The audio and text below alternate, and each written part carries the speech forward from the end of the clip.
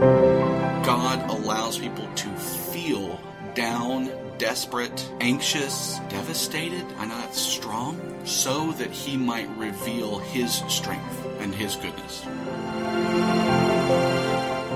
I sin because I am a sinner, and I am a sinner because of my relationship to Adam. You're listening to 1A, a ministry of First Presbyterian Church. Welcome back to our third series called Confessional Life, where Derek and I discuss some of the basics of the Westminster Confession and its application to our lives. I'm Josh Squires, the Minister of Counseling and Congregational Care here at First Pres. 1A is a podcast designed to take a brief but in-depth look at counseling issues from a pastoral perspective.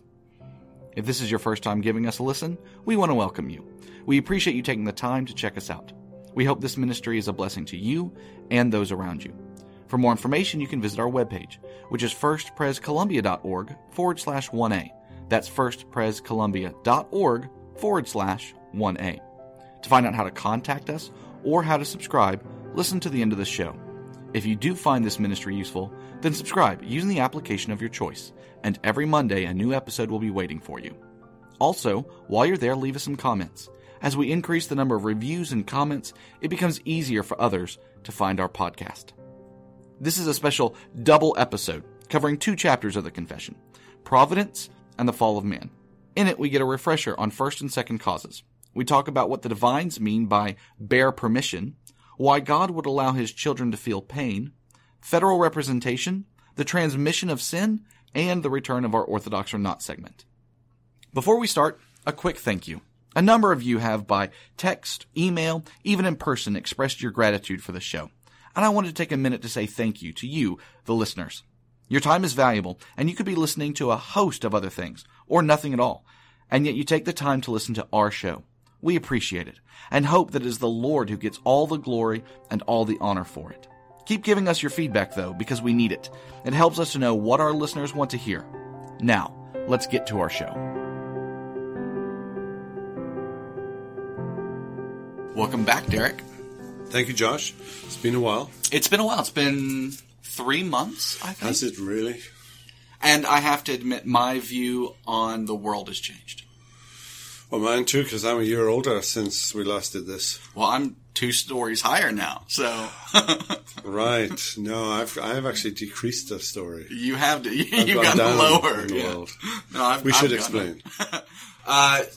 Listeners will remember in a couple of the previous episodes, they could hear jackhammering in the background, a lot of work being done, and all of that has finally paid off.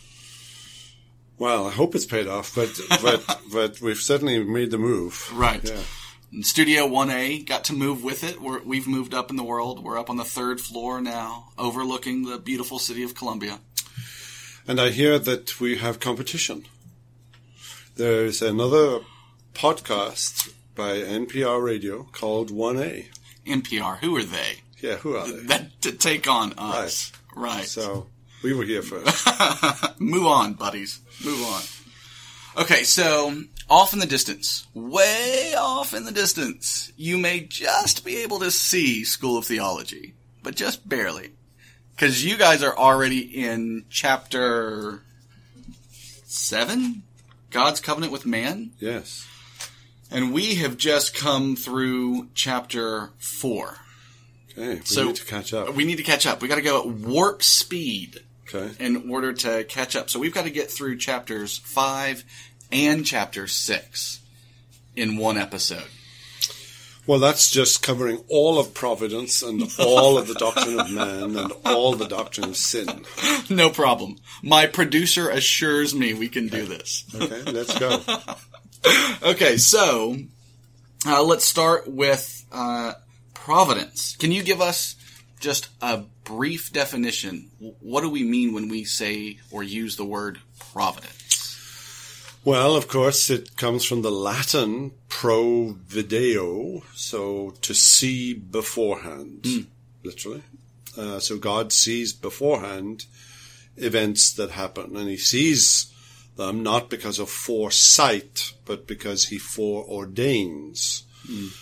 He sees them because he causes them to come into being. Now, the manner in which we understand that cause has to be tweaked a little.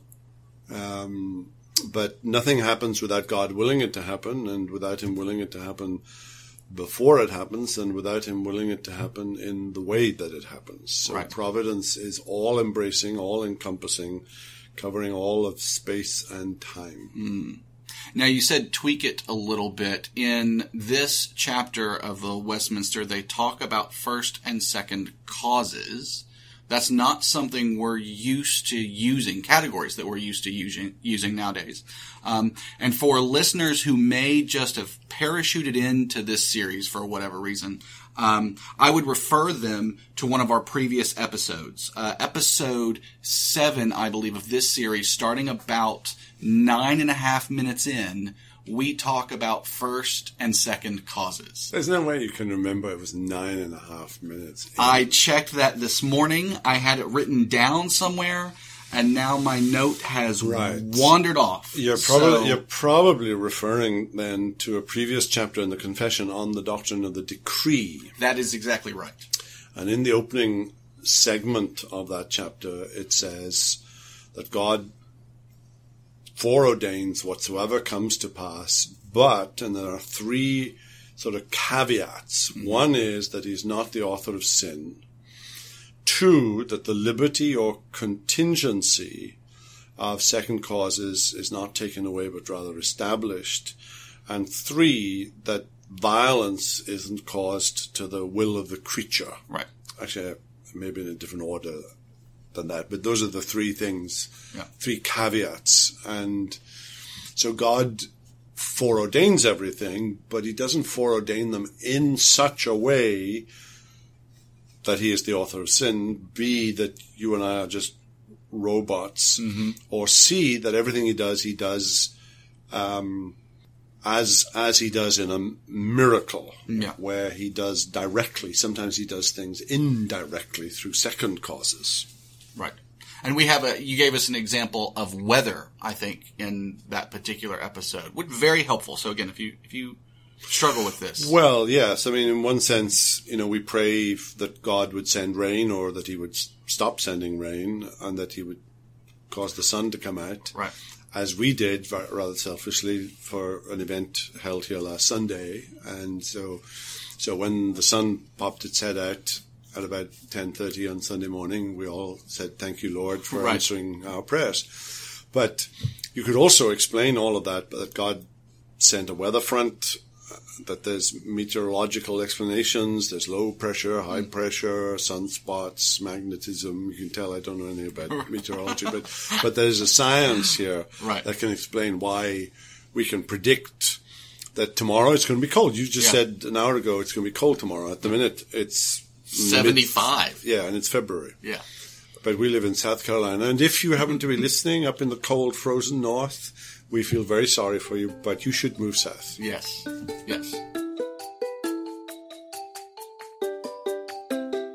Okay, so that gives us a sense, a broad picture overview of what we mean when we talk about providence.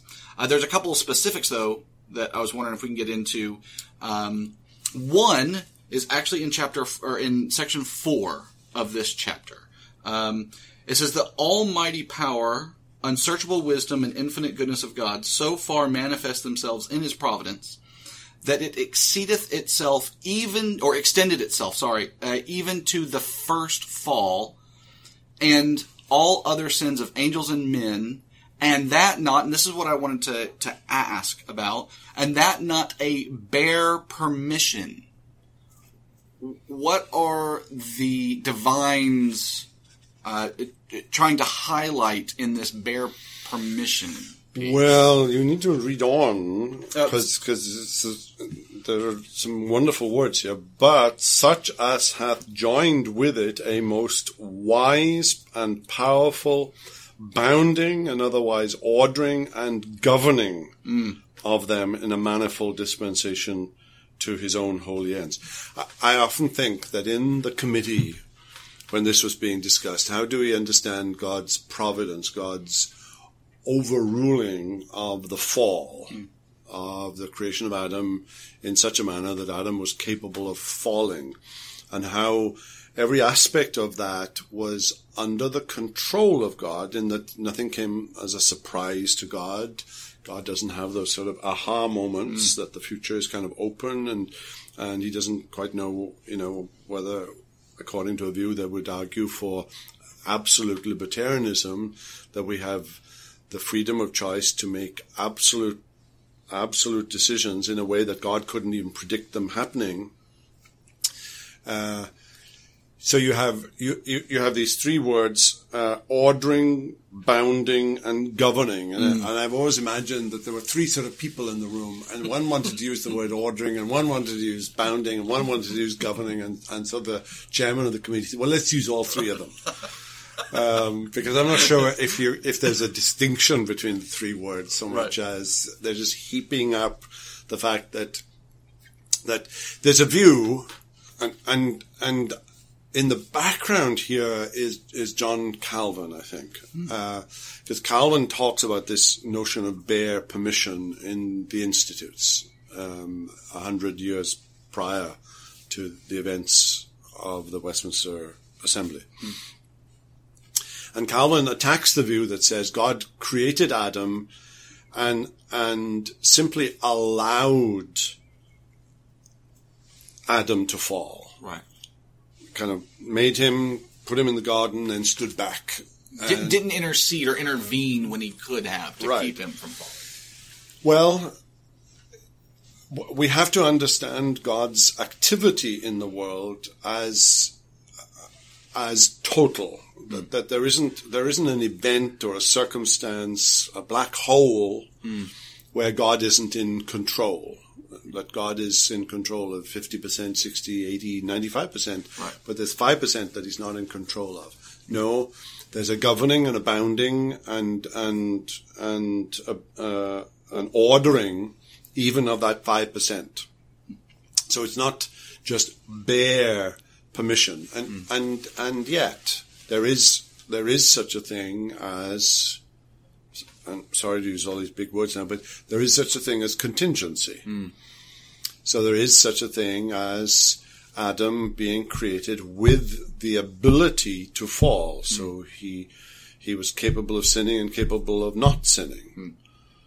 And yet God was still in control. Now, you may say, well, that's just having your cake and eating it. And I've never understood that, because why would you want a cake and not eat it? Right. So it was my birthday yesterday. I had a cake. And you ate it. And I ate, well, I didn't eat all of it. I ate some of it. But you might say, I don't understand that. And frankly, just take a number, because I don't understand that either. And you can throw all kinds of words at it that this is a compatibilist understanding, which is the trendy word today. Yeah. A compatibilist understanding. You might want to use a different sort of metaphor, and you can say, God's sovereignty, man's responsibility, like two lines of a railway track, and they run parallel to each other, and if they deviate inwards or outwards, the train's going to come off. Yeah. And I've used that illustration. Yeah. I understand from a philosophical point of view that illustration doesn't quite match, right? So all of you Reformed Van Tillians out there, I calm down. But I think this is the confession saying God is sovereign, but he's not the author of sin. Yeah. Okay, so then, and this is where I wanted to maybe camp for a few more minutes in this particular chapter, section 5. The most wise, righteous, and gracious God. What wonderful adjectives, by the way. I love how they just heap those adjectives up. Doth oftentimes leave for a season his own children to manifold temptations and the corruption of their own heart, to chastise them for former sins, or to discover unto them the hidden strength of corruption. And I want to come back to that piece, because I don't know that I quite understand what they're saying there. And deceitfulness of their hearts, that they may be humbled, and to raise them to a more close and constant dependence for their support upon himself, and to make them more watchful against all future occasion of sin, and for sundry other just and holy ends. Right? So, let me start back at the beginning. The most wise, righteous, and gracious God doth oftentimes leave for a season his own children. And I think, and especially as a counselor, this is the piece that people don't understand. There's some small piece of them that think that when I make that confession, all things from this point forward will be rosy. And when they're not rosy, it's not because of chastisement or discipline. It's because of persecution. It's like, you have, how many children do you have? Like 16? 16. You have 5 children. Right. And so how many of them have bicycles? 4 of them. All of them except the baby. How many of them have just 2 wheels and not the little things 3. at the back? 3 have... Right. So the first time you took those, what do you call those things? Training wheels. First time you took those training wheels off, what did you do? You probably had your hand on the seat of the bike and you were running, puffing away, running down the street, and then all of a sudden you let go. Yep. Right, but you said, I'm still here, because one of your daughters is saying, Daddy, don't let go, Daddy, don't let go. You were taking a video of this. Right? And you're saying, I'm still holding on. Actually, you weren't holding on. And this is where the illustration sort of breaks down, because God doesn't tell lies or anything. But yeah, God sometimes takes, it appears to us as though he takes his hand off, as though he withdraws, as though he leaves us to our own devices. Yeah. And what happens when that, and what happens when they realize that Daddy isn't holding on to the bike is they crash. Yeah. Right? So all of a sudden they're going left or right and they're into the bushes and they're on the floor. Yeah. Isn't that what you find in counseling all the time? Mm-hmm. Yes. Frequently. There's this philosophy out there that is, we must safeguard everyone from everything. I'm not doing my job as a parent or as a minister or as a counselor. I'm not safeguarding everyone from everything all the time. And there's you got to push back on that some and say, pain is not always bad. Pain in this sense brings conviction. It humbles us, right? But there's also the pain of growth. There's also the pain of standing up, getting wobbly, doing it wrong, falling down, skinning a knee. And that pain which teaches us, don't stand up like that again. Right? Don't be so quick to stand over here, or that type of soil isn't the type of soil to stand on. It's unstable. And in a sense, what you're talking about right now is what we might call innocent pain. Sometimes the only way to teach somebody not to put their hand in the fire is to let them put their hand in the fire, because then they realize they get burnt and it hurts, and you put ointment on it, but they mightn't do it a second time. Yeah. But God sometimes withdraws to teach us about our own sinful inclinations and proclivities. So his withdrawal, the reason why sometimes we don't sin is not because we don't desire to sin, it's because God doesn't let us sin. Right. He doesn't provide us with the opportunity to sin. Right. Right. He hedges us around with so many other factors of his providence that the desire doesn't have anywhere to manifest itself. Right. It doesn't even arise. Yeah. Right. But sometimes when God withdraws, that temptation arises and it has power and force, and you fall into temptation and sin. So is this then what the confession is getting at when it says to discover unto them the hidden strength of corruption? Right. Well, how sinful do you think you are? Right. More sinful than I will ever. Right. You have no idea how sinful, and therefore, someone said, and I'm not remembering who it was who said, but I think it was, and it could be John Owen, but the seeds of every known sin lie within our hearts. McShane. Robert Murray McShane. Yeah. So the seeds of every known sin lie within our hearts. Now, there are some sins, and I'm really doubtful that I'm capable of that. But then I've never been put in a position where it's been tested. Yeah.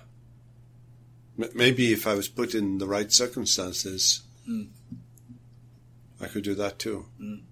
Maybe. Why would God, Josh, want to make you feel worse than you are? Why would God want you to make you feel how sinful you are? Well, I mean, not to be too trite or cutesy or anything like that, but, you know, God's grace is never so sweet as when we see ourselves as, even in just a part, as sinful as we are. When we see the magnitude of our sin, grace seems that much sweeter. Isn't that what Paul says? Isn't that his testimony when, should we sin that grace may abound? So the Lord allows us to have these things happen in our lives, and for us to see our sinfulness, that his graciousness, that his mercy, that his love might be that much sweeter. You know, one of the things that concerns me in a counseling setting, and I actually see this quite frequently, and I'm not always sure if I know the best way to attack it, is when people have this view, and I think it's a humanist view. I think there's a humanist philosophy that has kind of found its way in, is that I'm just sweet and innocent. But it's all this stuff around here that's the problem.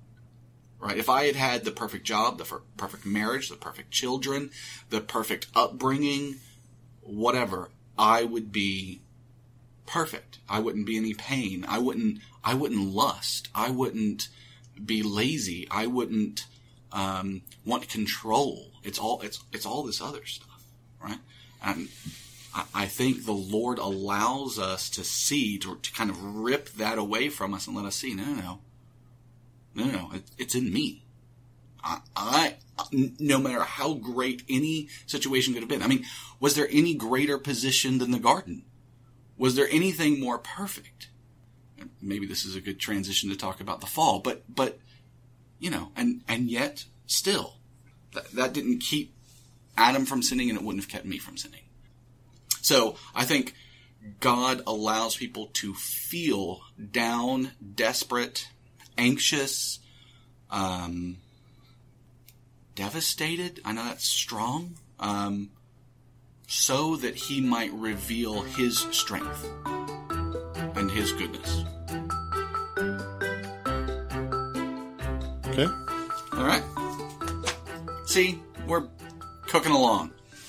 All right. Fall of Man. Chapter 6.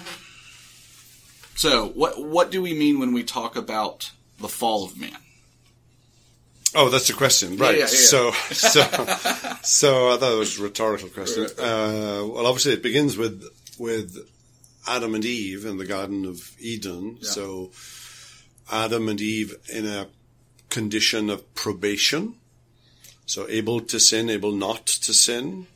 So given a specific prohibition that of the tree of the knowledge of good and evil they were not to eat. And that was there as a test, and a test that they failed. What this chapter emphasizes, of course, is that Adam and Eve's sin, described in Genesis chapter 3, and we may want to sort of underline whether or not this is an historical episode or not. Right. Literally so, that all of mankind come from a single couple, yeah. Adam and Eve. It is the way in which sin and Adam's sin is transmitted to the rest of mankind that is to the fore here. Paul says in Romans 5, as in Adam all die, so in Christ shall all be made alive. So then the question becomes, how do we understand Adam's relationship to the rest of mankind? Or maybe a much more personal question, what in the world does Adam got to do with me? Right. Why should I care or not whether there was an Adam? Yeah. Well, from a biblical point of view, I am reckoned to be a sinner, not because I sin, but because of my relationship to Adam. I sin because I am a sinner. Right.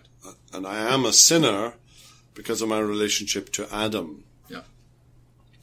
You know, and sorry, this is a Paedobaptist moment now, so Baptists will have to chill for a second. But one of the questions we ask parents at the time of a baptism, it's the second question of the 4 questions that we ask them, is, do you believe your child is a sinner? You know, you've got this I don't know, 8, 9, 10-week-old baby, maybe 3-month-old baby, and beautiful and cooing, and so on. And you're making these parents stand up in front of the entire congregation and say, this little beautiful little baby girl is a sinner. Right. And it is such a countercultural moment. It is. On what basis? I mean, this baby can't even talk. Yeah. What sin has this baby committed? Right. Yeah. And you might say, well, I've heard this little baby have a little temper tantrum and they're hungry, you know, their nappy needs changing, or that's a British word, diaper needs changing, and so on. But seriously, you're making me confess that this child is a sinner? Yeah.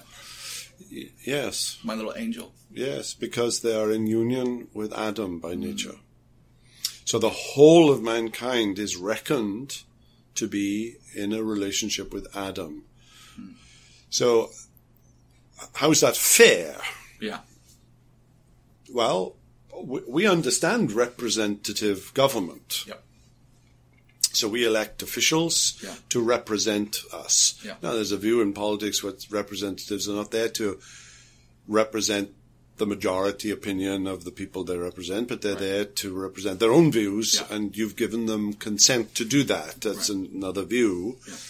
Yeah. I think the more popular view is that they're actually there to represent your views, or at least the majority of the people who elected this official into office. There are different views. But the idea of representation, they're there to represent the idea of an ambassador. Yeah.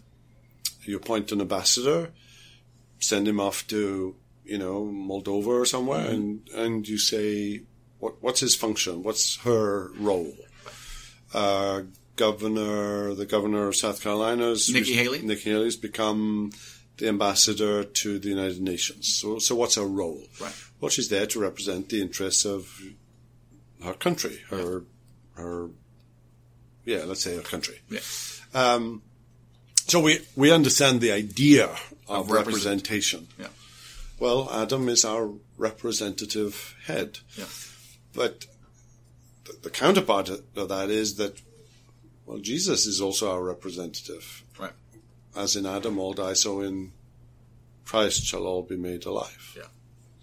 Now, in the history of the church, and it's reflected a little here in the confession, there's an interesting little question about how exactly is sin transmitted. Mm-hmm. And let me see if I can remember this term, right? This is, listeners should know, it's been 11 years since I was in systematics. Traducianism. Is that right? Am I close? Yeah, Traducianism. Boom. Drops the mic, walks off.